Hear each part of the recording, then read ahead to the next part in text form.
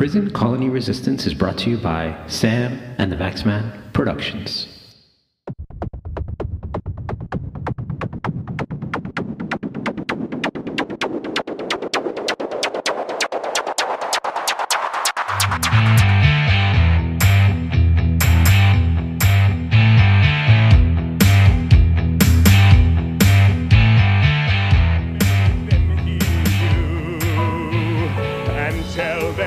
In our struggle we were not the only ones. Make them hear you. Make them hear you. Your sword can be a sermon or the power of the pen. Teach every child to raise his voice, and then, my brothers, then will justice be demanded by 10 million righteous men. Make them hear you. When they hear you, I'll be near you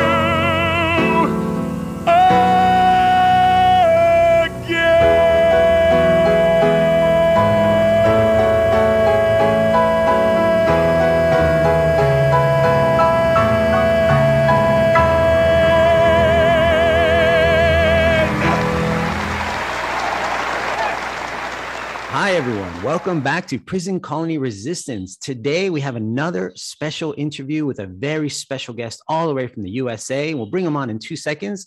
But before we bring on our prestigious guest, let me introduce Sam. Sam, my co-host, the best in the business. How you going, Sam? The best in the business. Wow, that's very, very generous. Thank you for that. Oh, you deserve it, Sam. You deserve it. Well, look, I do what I can. I do what I can with what I've got. Look, we're backing up. We finished recording late last night for our weekly show, and we've been talking a lot about, you know, the rallies in Canberra and how everyone's kind of inflated, then deflated. But we thought we'd try to class this up a bit and get a proper medical professional on to talk about a whole range of different things. You excited? Who did you Shawshank this time, Sam? Well, this was easy. This was just a straight email request. And we have Dr. Lawrence Palevsky all the way from New York City. Welcome. Thank you, guys. It's a pleasure to be here. And for the listeners, it's Palevsky. Thank you. Sam, you did it. You messed it up, Sam. You're fired. You're fired. Do you want me to? I'll walk out right now. Right now, Sam. Just leave your microphone on the desk. I knew I was going to mess that up. Sorry, doctor. Please. My apologies for my host. He's he's had one too many Barbies, if you know what I mean. Yeah. Well, I'm starstruck. What can I say? That's generous of you too. But Palevsky is said. People know who I am. I'm ready to shake, rattle, and roll. All right. All right. So, Dr. Larry, you are a well-known doctor and a leader of the resistance. So we thought it'd be wonderful to have you on, contributing your voice, your truth, your logic, your science to the conversation, because it's much needed. Right now, we are seeing policies enacted around the world for boosters that don't connect at all to creating any sort of immunity to the supposed strain that's running around. So, doctor, if you could tell us, before you get started into all the technical stuff that we're going to get into, can you tell us how you came to the forefront of the resistance and what kind of opened your eyes and kind of red-pilled you? It's so interesting that you think that I'm at the forefront of the resistance, because that's not the way I see the world through my eyes. I don't see me resisting anything. I have a narrative that I believe is closer to the truth, and I'm willing to speak the truth, and I'm willing to critically think to achieve greater closeness to the truth. That's not resistance. That's moving in a direction towards truth. If people want to move in the direction of what is being, infused through the airwaves, that's their choice. And if they think that I'm differing because I'm, just trying to make waves, all right, that's fine. But I'm not resisting anything. I'm actually moving towards the truth. So I've always been a a kid and a young adult and a middle-aged adult who could spot bullshit anywhere around me. And so if I saw somebody who was lying, or if I saw somebody who was telling a half truth, or if I saw somebody who was speaking something that didn't resonate with what I knew to be true, I spoke up. And that actually worked really well when I was in medical school, because we were encouraged to critically think. When I was in university, we were encouraged to tear apart subjects in political science and biology, in English, in textbooks. So getting to medical school, it was just a big continuation of all of that. And that ended in 1987, and I finished my training in 1991. And somewhere in the mid 90s, little by little, they kept chipping away at people's ability to critically think and speak the truth. And debates, discussions, dialogues became fewer and far between. And it just continued to grow. And the more I started to see discrepancies in information that I was taught with information that I was researching, learning, experiencing, and having firsthand knowledge of, the more I started to speak up. And the more I started to see all of these people who were entrenched in what they were taught stay exactly entrenched in what they were taught. And I thought, wait a second, there's something wrong there, because I was not only finding other true information, but I was meeting hordes of other people who were having the same experience and the same truth seeking and the same knowledge. And you saw this landmass between a fault line start to separate. And either you stayed exactly where the information was kept the same, or you went to the area where information was still unknown, but it was researchable, and it was a critical thinking to get there. It was experiential, it was debatable, and that's where I went. And unfortunately, the landmass where people just accepted what they were told got bigger. But the landmass where people were actually curious also got bigger.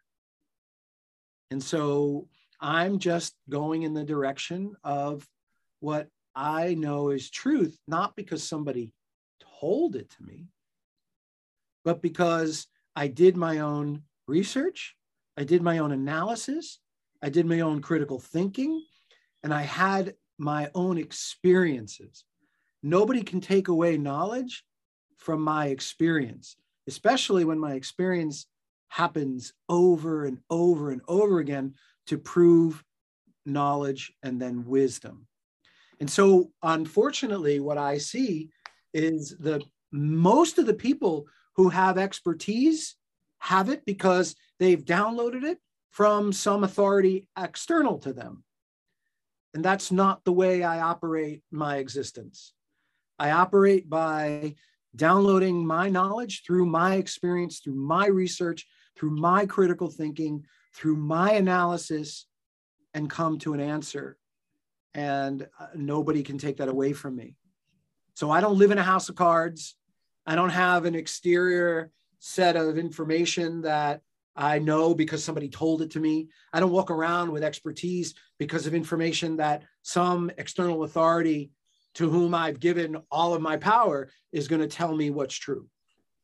And that's really the spiritual battle that we're dealing with on this earth right now, is when people say, well, the vaccine is safe. And my first question would be, okay, how do you know that? Right? How do you know that? Where did you get that from? I'm curious. Tell me. Well, my doctor said, okay, well, what research have you done? And then they walk away because the only research they did was listening to some external authority. And you see that their house of cards goes poof, blows away. And that to me is the spiritual war. So that's why I don't see it as a resistance. I see it as a growing development of knowledge based on experience, analysis, critical thinking, toiling, research, and claiming it for yourself and owning it, because nobody can tell you that when you punch the wall and you break your hand, that you didn't break your hand by punching the wall. Nobody can tell you that. I think that's correlation, not causation, right, doctor? Yeah. It's amazing, actually. You talk about critical thinking. Some of the people that I've come across, in the last 2 years, if you ask them to actually go out and research a few topics, the general population, they're just too lazy to do it. They don't want to know. They don't want to look into it. It's too much hard work. We'll just take the word of whatever comes out of our TV. If we go to a doctor and the doctor says, hey, take this shot, they're just going to take it. Sam, you know what I find so fascinating? If someone is about to buy a house, do they get it inspected? Of course. Due diligence, right? Do they look at the windows? Do they look at the doors? Do they look for leaks? Yeah. Do they look at the roof, the attic? Yeah. Do they look at the air conditioning system? Do they look at the heating system, the boiler, the hot water heater? Do they look at the electrical panel? Do they look at the basement? Do they look for mold? Do they look for radon? Do they look for other gases? Right? Do they check to see if there's been any repairs? Do they check to see, are there mice? Are there rats? Are there termites? Yeah, they're going to do all that, because they're not going to just buy the house sight unseen, right? Usually, if somebody's buying a car, do they want to know the miles per gallon? Do they want to know, is it 4-wheel drive? Is it front wheel drive? Is it rear wheel drive? Right? Does it have an alarm system? Does it have a GPS? Right? Are there leather seats? Are there cloth seats? Is it power steering? Is it can you start the car outside the car? You want to know all those things. But yet you go to inject something in your body and you couldn't give two shits what you were getting put in your body. That is fascinating to me. I think you're right, doctor. I think what you were saying before about not feeling like it's resistance, I am kind of the same opinion, because when all of this started happening in 2020, early 2020, and you start to see the videos coming out of China and the guys in the biosuits with the machine guns and all that, people collapsing, I started to dig and I started to get curious.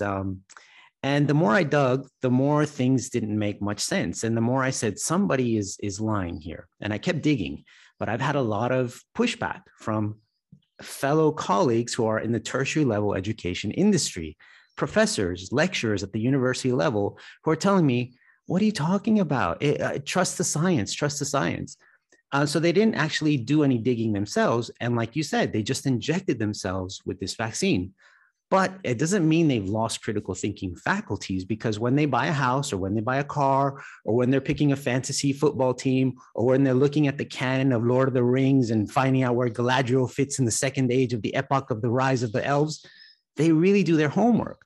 But when it comes to putting something in their body, not just anything, but this specific thing, this mRNA gene therapies, there's no questions asked. It's like almost a part of their brain. It's a box that you cannot touch. And anything that's related to this, put it in that box. Don't think about it. Trust the science. What science? I mean, we have never utilized mRNA technology to manufacture an effective and safe vaccine ever. There is no historical precedence to look back and see how the use of the mRNA technology reduces, eliminates, or prevents any infectious illness. So to call it a vaccine, knowing full well that it takes 7, 10, or 15 years to study a vaccine in a population, you can't call this a vaccine because there's no history. There's no precedence. There's no evidence of any science anywhere that supports the use of this technology to reduce, eliminate, or prevent any infectious illness. And yet, the authorities say this is a vaccine, and people just lie down and say, yes, you're right, this must be a vaccine. So when the technology first came out,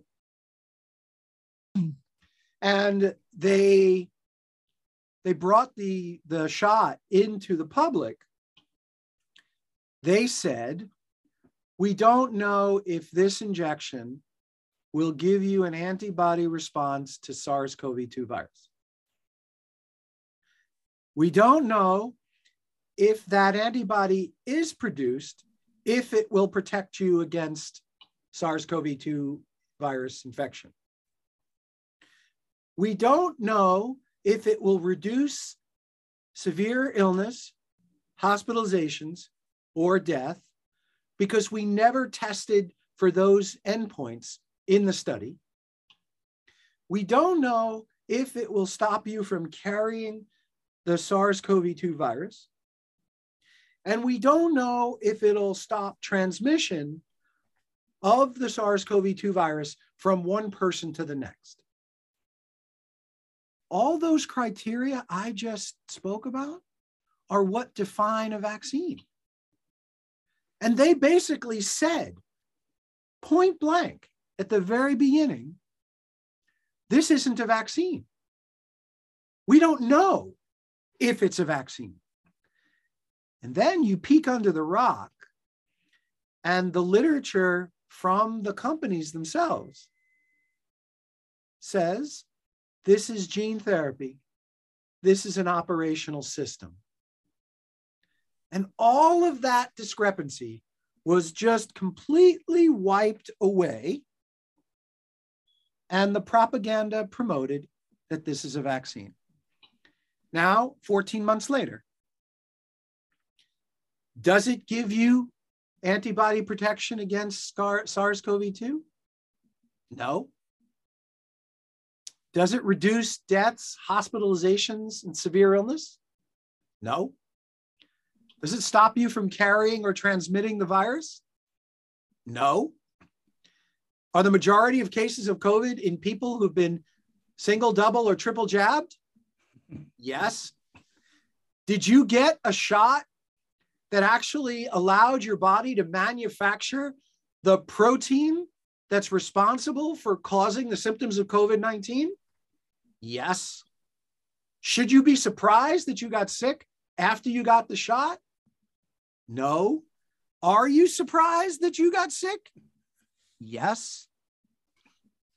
The disconnect is unbelievable, and it doesn't take a rocket science to follow all of these bouncing balls. I mean, I have patients in my practice. I've met people along the way who are not college or graduate school educated, and they get this. Forget the conspiracies and the global elites and the cabal and the World Economic Forum and, all that's going on. Forget that. This basic stuff they get, which makes this entire process even more insulting and makes you wonder, where are the smart people? Because the smart people are being censored. The smart people are being discredited. They don't want smart people talking about this kind of stuff. But Sam, the majority of the people in most societies who are in favor of this shot are college and graduate educated. It doesn't necessarily make them smart. That's what I was just going to add. So that's the irony. Yeah. Is that they're college and graduate school educated, but they're duped into an obedience to an outside authority. Yeah. And again, that's what brings us back to the spiritual war that we're having. Yeah, it's really quite interesting that you say that, because, at the start of this journey with this podcast, we didn't know what we would uncover talking to, a whole range of different people. But the one thing that nearly everyone we've spoken to on this show, they have some kind of spiritual journey that they're on. They do believe like this is a war between good and evil. It's really quite amazing to put all those connections together. Different people never met each other, but they're feeling the same thing. What's so interesting, just to dovetail what you just said, is that there's a large portion of the population at the beginning of this process who couldn't fathom the unfathomable. They couldn't believe the unbelievable. They couldn't conceive of the inconceivable, which is, my leader wouldn't hurt me. My government wouldn't do anything to hurt us. My doctor knows better. And so this blind obedience and complete, giving up of one's inner authority and empowerment is very much related to traumatic pasts, where you've relied on your authority to do well for you, and it's not possible for your nervous system to actually believe that you could be abused again. And that's the very classic picture of a child abused. The child going back into the home will constantly believe that the parent will never hurt them again. And so if you look at the governments around the world and the history of governments around the world, when have they not taken advantage of their own people? If you look at the manufacturers, the drug companies of these shots, the list of their corrupt engagements, the amount of billions of dollars they have paid in fines is enormous. But somehow, and that's what I mean by somehow the abused child still wants to hold on to the idea that daddy won't hurt them again, that mommy will be loving. And so that's what I mean by conceive of the inconceivable, believe the unbelievable, fathom the unfathomable, that your authority would actually want to kill you. Because actually, history shows that there's never been a government anywhere in the world that's wanted to kill their own people, he says sarcastically. So that's what makes it so difficult, because you actually have people driving cars with no rear view mirrors into history. Because there's just, and again, not being able to do their inner work around their trauma of an external authority is what's crippling the world. And then there's the wake-up call. There's the wake-up call when people start to have their own experience of, oh my God, what the hell did I do to my body? I got one jab. Yeah, I thought it was good for me to get sick. It meant that the shot was working. I'm doing my duty to, participate in society. And then I got the second shot a month later. And, I started having heart palpitations and neurological problems. And then I knew something was really wrong. And I stepped back and I said, what did I do? I didn't go along with the other people that said, no, that's part of the process. We're supposed to get sick. It's supposed to make us sick. That's why we need to keep doing it. And so that's what you have. You have a number of people who are sadly being injured and bravely and courageously saying, what did we do? And wait a second, 2 weeks to flatten the curve. Here we are 2 years later.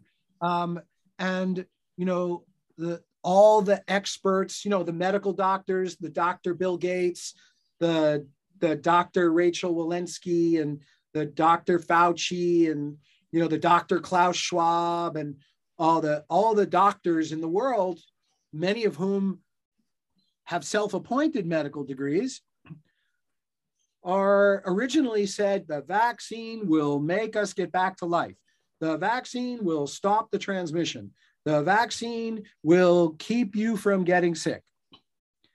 And then you see months later, all of these self-appointed doctors putting out videos saying, well, we underestimated the power of the vaccine. It doesn't stop transmission. It doesn't reduce transmission of the virus. We need to get more boosters. It's only this effective. And you see them all backtracking. And little by little, you see some of those light bulbs going on saying, wait a second, something's wrong here. Something's really not copacetic. And, that's why you have the truckers, because most of the truckers are given the shot. Most of the truckers reportedly have had the shot. Yeah, that's what Trudeau says. 90% vaccinated for the truckers. I mean, Fidel Castro's son. That's right. I think one distinguishing aspect between the States and Australia is that Australia didn't have to fight for its federation. It just kind of did it in 1901, whereas the US had to go through an intense war for independence against its colonizers. And we were a prison colony, and we were just kind of happy to be given our freedom and our own continent. And when I say we, I'm a citizen now of this country, so I consider myself Aussie, even though I do have, and I've tried to emulate the Aussie accent, but it's come out poorly. So I've kept my American one. Thank you. But we all appreciate that. You're quite welcome. Listen to episode 1 to see what that sounds like. But we see, like, back in the 70s, right? There was a vaccine that started to kill some people. I think 80 something people died, and the vaccine was pulled within a week. We saw the Pinto disaster. Once the Pinto started to blow up, they tried to pay some people off. They quickly realized, and it just leaked. And now it's an ethical framework question in business school. So all of these attempts for corrupt politicians and big business to kind of keep the truth hidden, it hasn't really worked before. But for some reason, something is happening now where something is more at play in terms of the minds of the people who have been jabbed with this stuff, because they refuse to see any statistics, to look at any. And like you said, Dr. Larry, you said people are hurt with this thing and they start to question, but then the government says, oh, now vaccinate your kids so they're safe. And then they bring in their kids and give them myocarditis and pericarditis and all sorts of other negative health outcomes due to the spike protein that's being vaccinated by these mRNA gene therapies. So like you said, this is a system, and it's a technology that has been input into you. And in episode 9 of the show, we talked about the Moderna patents, and we read through some of them. And those Moderna patents are saying we can basically manufacture anything that we want inside of your cell. And we can send that to almost any organ that we so choose. And we also know that it crosses the blood-brain barrier. Now, at this point, Doctor, I'd like to introduce something that came out in 2013. If I can, I'll share my screen so you can also see it, Doctor. And basically, I'll read it out for our audience. Before you do that. Yeah, go ahead, Doctor. So how does all of that technology help you protect against an infectious illness? Yeah, good question. That is a great question. And the thing is, like you said, it doesn't stop transmission. It doesn't sterilize the virus. It doesn't really prevent variants. Instead, it actually increases the variants. I think the Spanish influenza, there was one strain. Now we're up to the Omicron and going into the Omicron plus the special variant. Actually, Deltacron, there was an article in the mainstream down here yesterday. Deltacron watch is back on. So oof. Yeah, they're pumping up another one. They're really, getting ready to, pump a lot more fear and get a lot more people. I mean, we're only sitting at 50% in this state with their third dose. They need to hurry up and get more needles in the arms. Get us boosted. They need to pump the fear. It's like that song, the Delta's back and there's gonna be trouble. But okay, so Dr. Larry, enough foolishness, Dr. Larry. Let me show you something here. This was published. It's on the Obama brain mapping, and it's actually called the Brain Initiative. So this isn't just, it's not woo-woo talk, it's not conspiracy talk. This was a brain initiative instituted by the White House back in the Obama years. And BRAIN is an acronym, and it stands for Brain Research Through Advancing Innovative Neurotechnologies. And what we've discussed is that this thing can cross the blood-brain barrier. So it can get inside your brain. And one of the things that they mentioned is that the breakthroughs have paved the way for unprecedented collaboration and discovery across scientific fields. These technological innovations have contributed substantially to our expanding knowledge of the brain, significant breakthroughs in how we treat neurological and psychiatric disease, and they will require a new generation of tools to enable researchers to record signals from brain cells in much greater numbers and at even faster speeds. And this is where the Brain Initiative comes in. So this is what Obama put into 2013. And then Obama's little project takes off. And here's an article written in the Technology Review, I believe it's called. Yeah, Technology Review. And the one little piece I wanted to read to you, Doctor, is this little piece here, which kind of summarizes the whole concept. It says I'll start again. Emerging micro and nano fabrication techniques could be used to create smaller chips bearing smaller electrical and even chemical probes that would be less invasive. Nanoprobes bearing several dozen electrodes, for instance, could be stacked to probe hundreds of thousands of recording sites and transmit data wirelessly.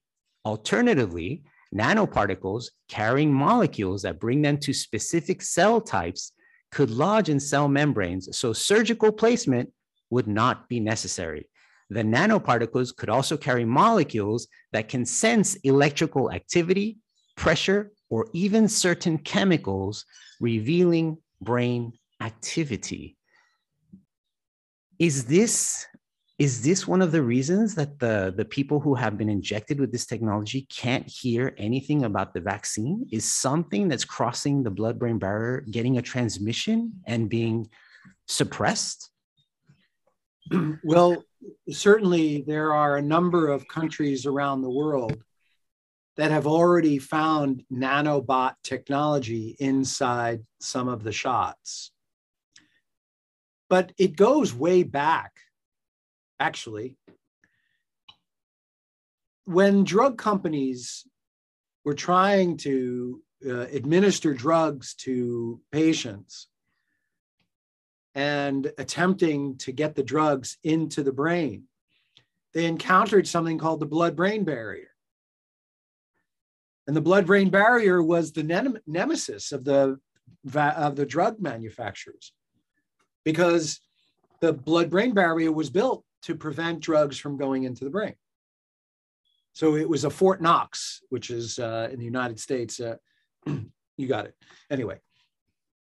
And so they developed nanotechnology to attach to the drugs to bypass the blood-brain barrier and deliver the drugs into the brain. They then experimented with emulsifiers, which are lipid particles, to attach to the nanoparticles attached to the drugs to exponentially enhance the delivery of the drugs across the blood-brain barrier into the brain. And so the drug manufacturers hit pay dirt because they developed a nanoparticle binding to the drug with an emulsifier binding to the nanoparticle drug and massively increased their volume of drugs to get them to cross into the brain. Interestingly enough, childhood vaccines have the same technology. They have nanoparticles that are tightly bound to the antigens in the shots. And they have polysorbate 80, which is an emulsifier, tightly bound to the aluminum nanoparticle. And so the precedence has been set to potentially allow vaccine materials to enter the brain. Now, is that their intention? Or is that just an oops? Pretty Right? big oops. So it is well known that nanoparticles have been used and lipid nanoparticles have been used for all sorts of delivery of material into the body. And when I saw that these new injections contained a lipid nanoparticle, I did what any researcher would do. I went into the literature and I said, okay, these are lipid nanoparticles that have never been used in vaccines before, as we know of. And let me see what their properties are. One of the first studies I pulled up talked about lipid nanoparticles and the dangers to the male and female reproductive systems. And then I went down in the article and it talks about other studies that have shown the damaging effects of lipid nanoparticles upon injection into the body, to the brain, to the lung, to the heart, to the blood, to the kidney, to the liver, and to the male and female reproductive system. I said, okay, so you're giving us an injection of a lipid nanoparticle that is known to be a toxin to the body, can get into the brain, can do all these things to other tissues in the body, including the mitochondria and the cells. And how are you claiming that these shots are safe? And so you have, and I'll go back, you have a number of countries that have already found nanobot technology, which can then enter across any cell membrane. And so if you read and listen to many of the Obama supporters, those who are supporting Obama and doing this work, you'll see the TED Talks, you'll see the articles of all these people who are just, peeing in their pants, excited about the possibility of changing the brains of humans, as well as changing the genes of humans. So there are multiple levels of concern. And so, you hear people say, I'm diverting for a second because it just reminded me of, you hear all these people say, these vaccines, which they aren't, do not alter the genes of humans when they're given. And you say, oh, okay, let's look for the study that shows the manufacturers of the shots doing an experiment to see if there's any alteration of the genetic codes. And guess what? As they say in slang English, you ain't gonna find one because they've never tested. So we don't know what these injections are doing in the body, and be aware that not all the injections are the same. So there's a stratification of contents because, again, it's still an experiment. So they're doing the live experiment with different stratifications of contents. So some are bad batches, some are less bad batches, some are less bad batches, some are, simple batches, some are placebos. So there's all different kinds of material in there. But, a number of countries have already found graphene in them, and they were repeatable. I mean, they were continuously proved. And, what does the scientific method say?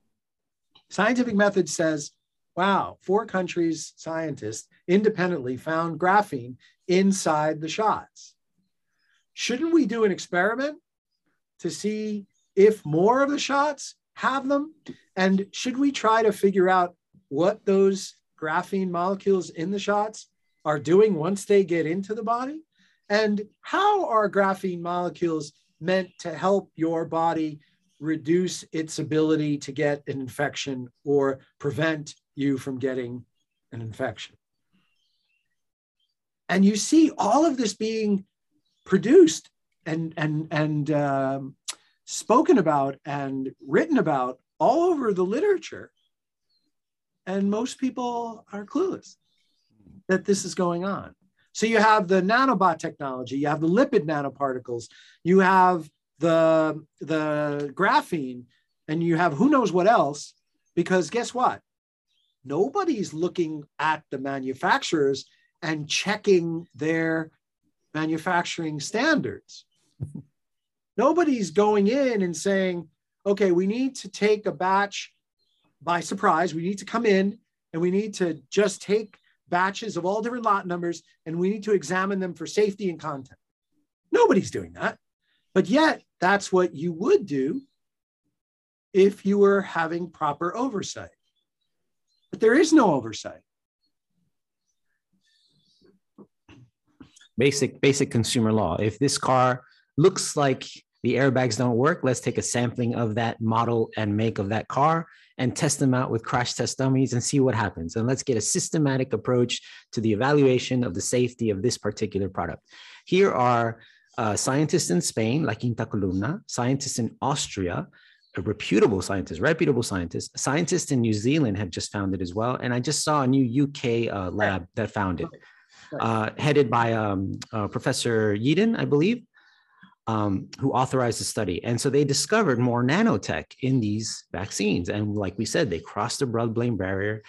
And the other thing that I find interesting is that a lot of the TED Talks that you mentioned, there's a lot of scientists who are, like you said, peeing their pants, so excited about the fact that they have now decoded how our brains work, how our neural transmissions are sent, how we think, how our mind contextualizes and produces thoughts. And they're able to delete thoughts. There's a big study. I think it was veterans with PTSD whose memories were deleted to reduce the effects of that PTSD, that trauma. And they were actually able to go into their thoughts and delete those painful memories, those traumatic memories, to see how it would go. Now, I'm not sure what happened, if they were crazy, shouldn't say that word. It's very pejorative word, but were they more sick after they removed the thoughts or before? Like, what was their psychiatric condition? I'm not sure the outcome of that, but just I found it interesting that you can actually delete painful memories. So we know that this thought insertion and all our TED Talks that you follow on this, just look it up, mind mapping YouTube. And it's all happening at very reputable scientists, scientific labs in MIT, Harvard, Oxford, Yale, Princeton, Caltech. So it's not science fiction, right? So we have this technology that is able to do all these things. However, the one thing that is never discussed, doctor, that I find very interesting, but it's never mentioned, even in these kind of resistance interviews and talks that I view as resistance because we're talking against the narrative, is the fact that this technology was only made possible with the intervention of artificial intelligence. Artificial intelligence, computers being able to decode the vast amount of data that our brains can send us. So, and the way that artificial intelligence learns things, it's a cumulative learning process. If one machine learns it, they all learn it. Whereas humans are different. You know, Sam might know how to ride a bike, I might not, but that's how humans operate. We're individuals, we're atomistic, but a machine doesn't work that way. So if one single operating system or one single software learns it, it spreads into the machine. So here we have an artificial intelligence gathering data at exponential rates in laboratories across the world, now decoding thoughts and decoding transmissions and decoding cells. And how far does this go? Like, how deep is this? Is the machine telling the WEF what to do next? But you know what you are? A conspiracy theorist, doctor. Those are the two words, right? Yeah. Because they would never do anything like that. That's absurd. That's preposterous. Why would they do that? You're crazy. You don't know what you're talking about. That's nonsense. Etc., etc., etc. I agree. That's why I went through believe the unbelievable, fathom the unfathomable, conceive of the inconceivable. And yet all of that is right there. I mean, they're not hiding any of it. Mm. There's article after article after article on the use of nanotechnology, nanobots to alter thoughts and brain function, and essentially to create robots in humans, to alter humans, to create these chimeric humans. Cyborgs, man machines, machine man. And this is why I got you to watch Kendrick Lamar at the halftime show at the Super Bowl. Did you see his dances? Sam, that's a conspiracy theory, mate. No one's listening to you. You just go back in the closet. His entire show was made up of individuals looking like one another. It was an army of clones. Like, they are actually telling us, they're putting it out there, right? And we're not crazy. We know it's out there. And this is why we're talking about it. I would say, like, if the listeners, if I know, like, I do this every show, but I always try to put myself in the shoes of others. Walk a mile in another person's shoes, and you'll come to see their point of view. You know, try to sympathize, empathize. You know, so our listeners are thinking, bloody hell, you guys are really out this time. What have you guys been smoking? What kind of chronic you got this week? But in all honesty, if you just go to a Google search and just Google DeepMind is an initiative being run by Google that is looking to really map the cognitive functions by using artificial intelligence. And if I could share this with you, Doctor, just one more screen share. I'm sorry, I don't want to overshare.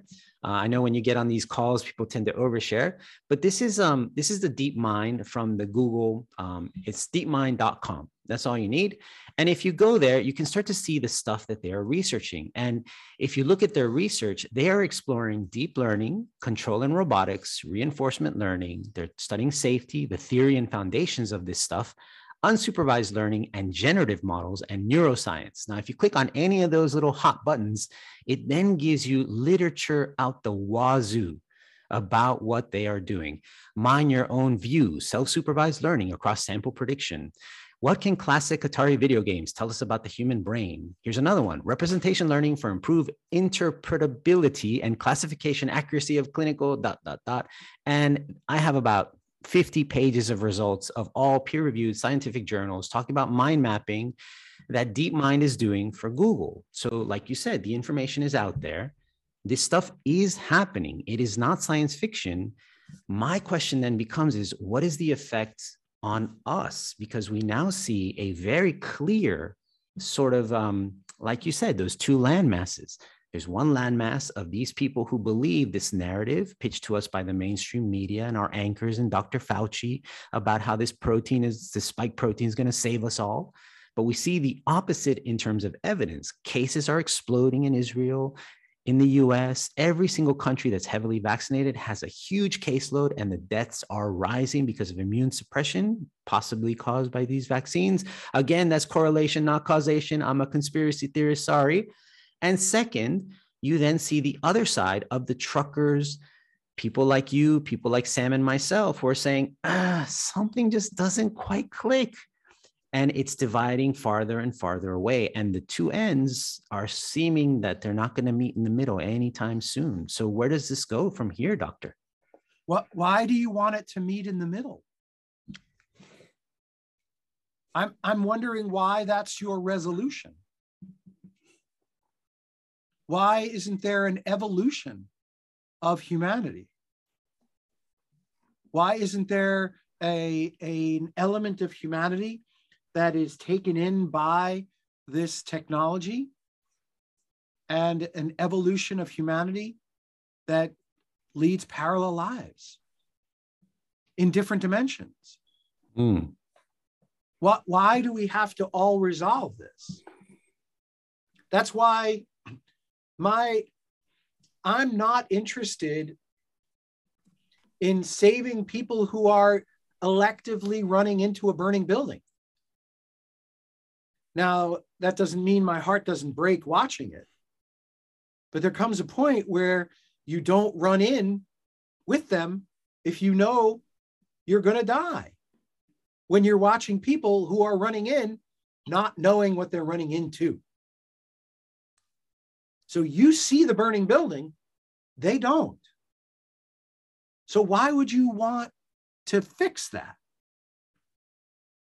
Why are we not just cutting our losses, doing our own healing, resolving to the fact that there's another direction to go in? And, you know, R. Buckminster Fuller, I'm going to paraphrase one of his statements because I don't remember it by heart all the time. To change an existing reality, you don't fight it. To change it, you build a new system to make the old one obsolete.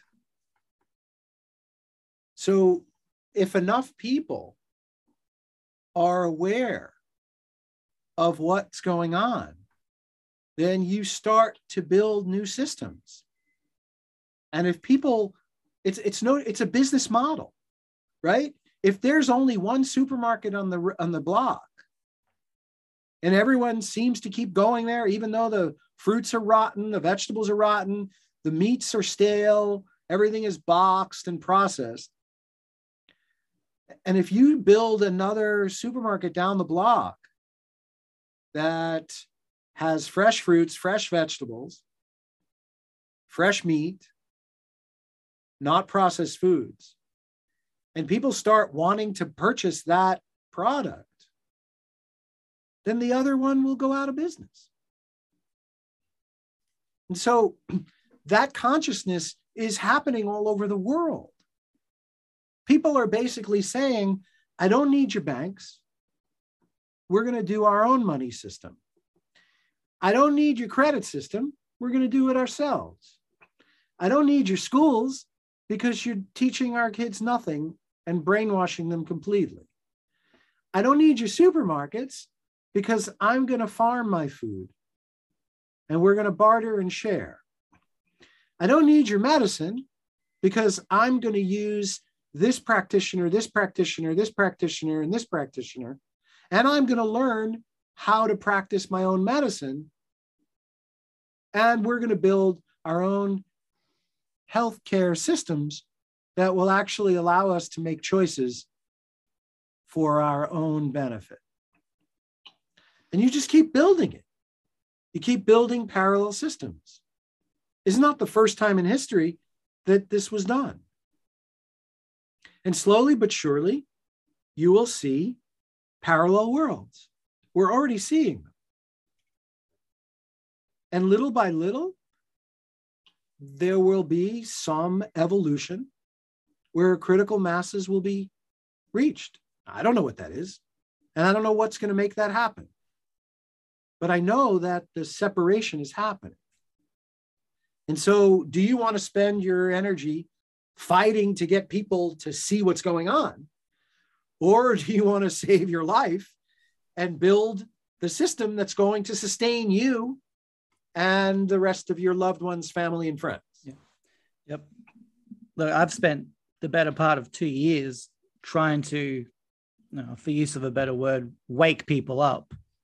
But if they're not ready to see it, it is time to cut your losses. And I know it is bloody heartbreaking. This is a topic that is just dividing people straight down the middle. There is no common ground. Okay. I haven't spoken to my mum and dad since July last year because of this topic. I begged them not to go and do this because of numerous factors. My father has epilepsy. All right. We know that this shot really fucks with you neurologically. Okay. My mother has a heart murmur. Okay. So the information that I presented, it was met with such resistance and just, we don't want to hear it. We don't want to know about it. Our doctor, who we've gone to for the last 40 years, told us to get it. So we're going to get it. So you're right. Why bother fighting for the people that don't want to be saved, that don't want to, it is truly heartbreaking. Sam, thanks for sharing that. and your story is multiplied by thousands. Oh, no doubt. No doubt. I'm not a special case here, mate. You know, like I'm just fortunate enough that I can actually speak about it. We decided to do something about it. So we're talking all aspects of this stuff. Yeah, I'm not alone. I'm certainly not sitting here having a pity party. But one can only hope. And again, this is the murky area.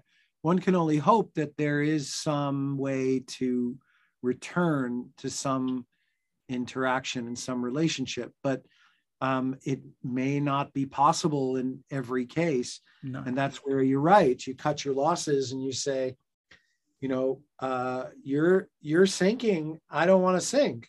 Yep. You get an injection that has the potential to increase cancer, increase dementia, increase infertility, increase miscarriage, increase heart attacks, increase stroke, increase blood clots, increase immune deficiency.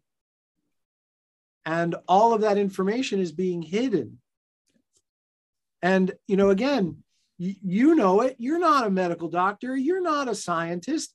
You're a citizen. Yeah. And you know the same information I do. You're seeing the real answers on the ground.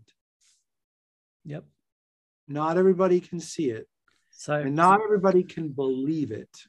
One of my biggest issues with this, you know, I spoke to my parents. I said, yeah, we're going to get it. And I said, okay, fine.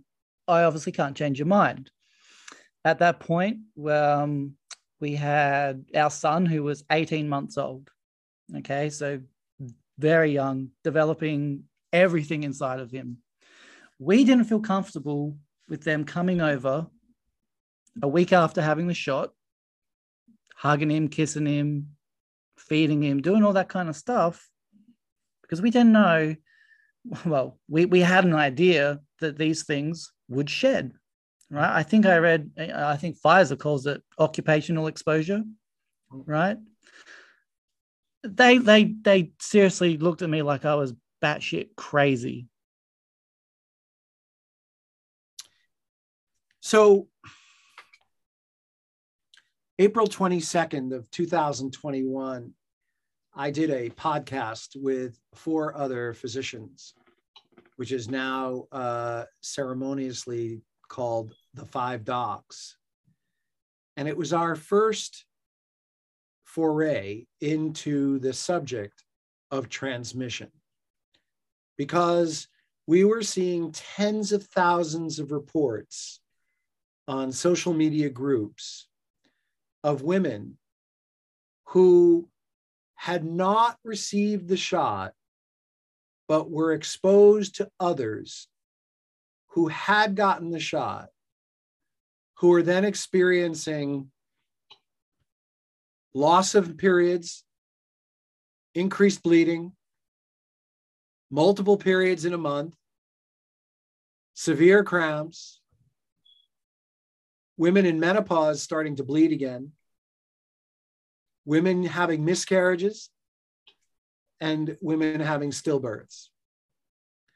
We were seeing in the tens of thousands and in the hundreds of thousands of reports, of course, which social media wiped out and censored, deleted. And so as a physician, my job is to listen to the patient. We've not seen these outbreaks before. We've not seen these reports before. This is new stuff.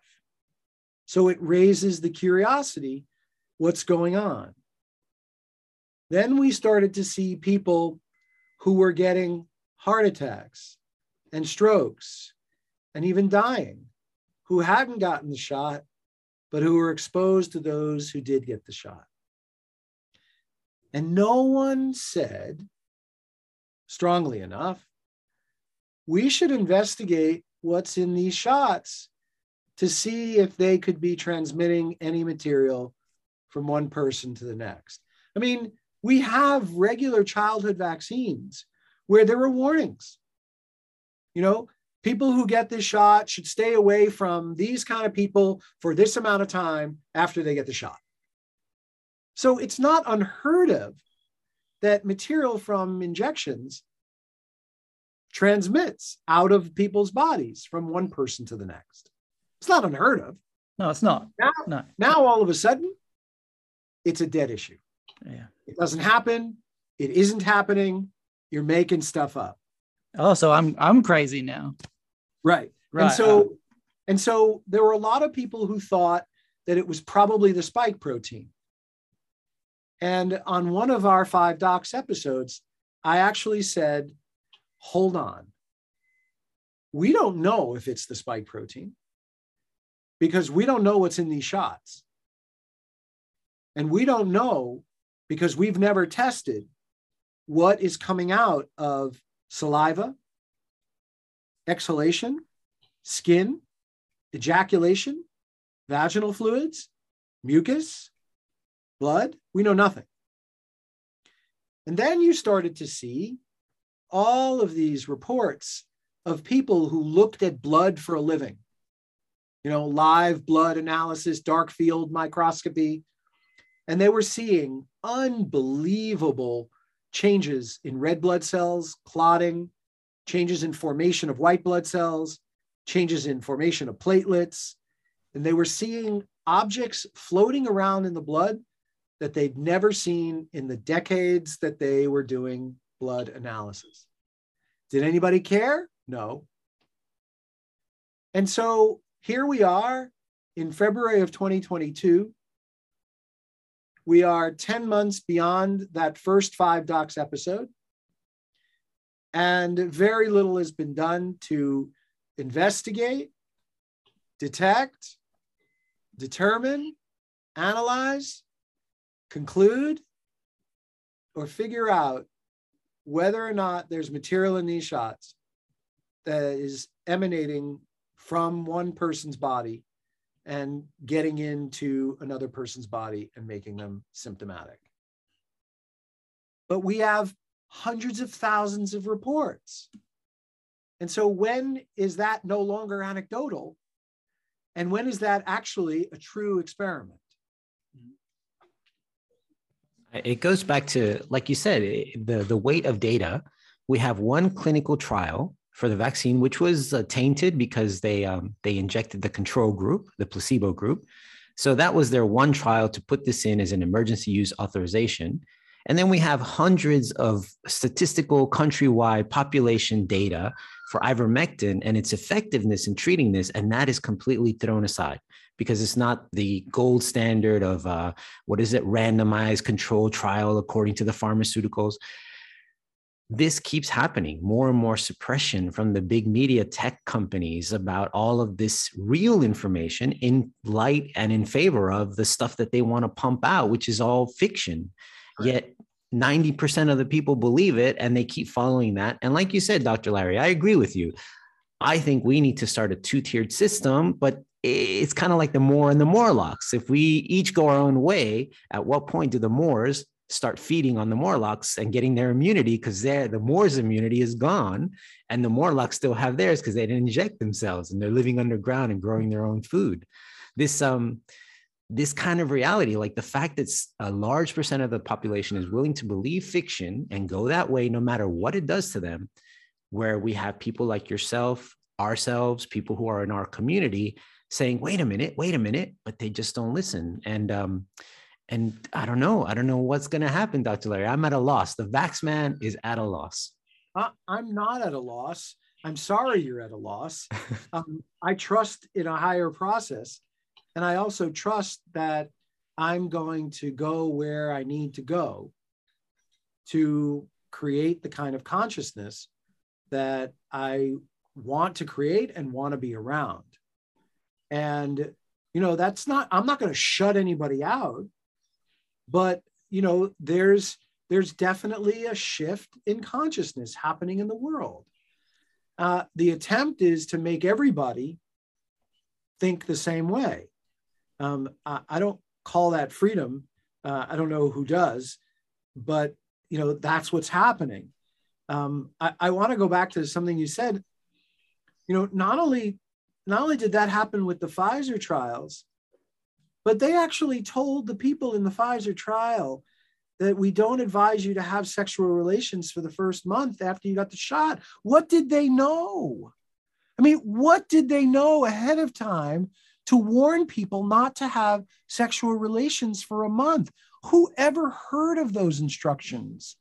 What were they aware of regarding transmission? So they already knew that something was a priori in the works. I'm not worried about what's going to happen, because I do know that there is a shift in consciousness that is upon us. I can't tell you when. I can't tell you how. I can't tell you what. But I am fully confident that those who are in the evil ways are doing their best to hang on, because they know they're at their end game. They know that they're almost done. And they know that the shift in consciousness is going to happen. It's built into history. History always shows that the shift in consciousness happens. This is a culmination of centuries worth of the degree of evil that we're seeing in the world today that is eventually going to not win. And so I have that faith. The light always shines brighter than the dark. It exposes the dark, and the dark, in its arrogance, shows itself. The vampires are coming out in the morning sun, so to speak. So there's an end game here. And I don't feel like we have to do anything to the evil people, to the evil systems, because history shows that those who are at the very, very top of the evil will always find their immunity somewhere in some chalet, in some country, somewhere in the world.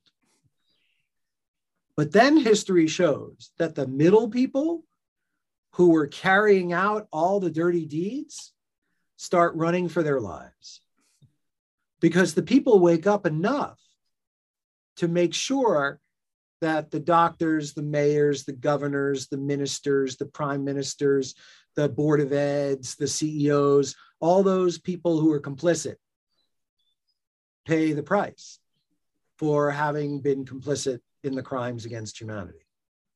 And I know that that's how history repeats itself. So I don't have to do anything to make that happen. It's going to happen. And so here we are, needing to just do our work, do our part. And whether we're alive to do it or not, it's going to happen. And so I believe in that faith. And I believe that the consciousness is shifting. And there's no timetable. There's need for patience. And there's need for continued bringing light to the dark. The more you speak the truth, the more you quiet the darkness, the more you put light on the dark. So keep talking the truth. That's all. And, we had an expression when I was in medical school: medicine changes one death at a time. And that is true even today. Dr. Larry, see, you're giving me hope, Dr. Larry. I didn't have any before this interview, and now I'm talking to you, and now you gave me hope. That's why you're one of the leaders of the resistance, even though you don't see it as a resistance. It's common sense. But like you said, speak truth, live your truth, and know that, like, you're the one who hopefully didn't put this into your body and did a bit of critical thinking and did a bit of foresight, and engaged in that sort of thought process and said, wait a minute, let me just hold my horses here before I inject myself with an experimental gene therapy based on mRNA lipid technology. Thanks, but no thanks. Dr. Larry, thank you so much for your time, for your wisdom, for your faith and for your great judgment and your critical thinking skills. I think, you just helped so many people in our audience kind of solidify what they know to be true, that this moment in time, it's history in the making. And thank you for sharing with us, Larry, your knowledge. And Sam, again, thanks, mate. Thanks for bringing this wonderful Dr. Larry to everyone here in Australia so they can listen to him on our podcast, and keep up the good work. But maybe you should start looking for a new job. Come on. You keep messing up the names of the guests, man. What's up with you? I was starstruck. What can I say? Dr. Larry Palevsky. You can find him at northportwellnesscenter.com, all one word, northportwellnesscenter.com. You'll see all his videos there. He does the 5 docs. It's a wonderful series. And Dr. Larry, any final words for our audience before we let you go? So I want to thank you, and I want to give a shout out to the Aussie audience. Keep the faith. You're definitely being challenged greatly by a huge tyrannical system that is trying to rape you and violate you in many, many ways. So our hearts here in the States go out to you, and Canada as well, because you guys seem to be on similar routes. And I want to thank you guys for inviting me. There is a light at the end of the tunnel. That's what happens when you're in war. These things, life changes. Life does not go back to the way it was. We're in an evolution, and we're going to see what comes upon us in the future. We must stay present. We must do our due diligence, stay alert, stay awake, stay in the light, and keep the faith, guys. Thank you for this opportunity. Thank you, Dr. Larry. Thank you very much. This has been the Vaxman. And this is Sam. Live free. Resist. Live free. Do not comply. You're fired, Sam. You're fired. I can't get another job, man. I'm not vax. This is why we're talking at midday. This has been Prison Colony Resistance, where you come to get your PCR test for truth.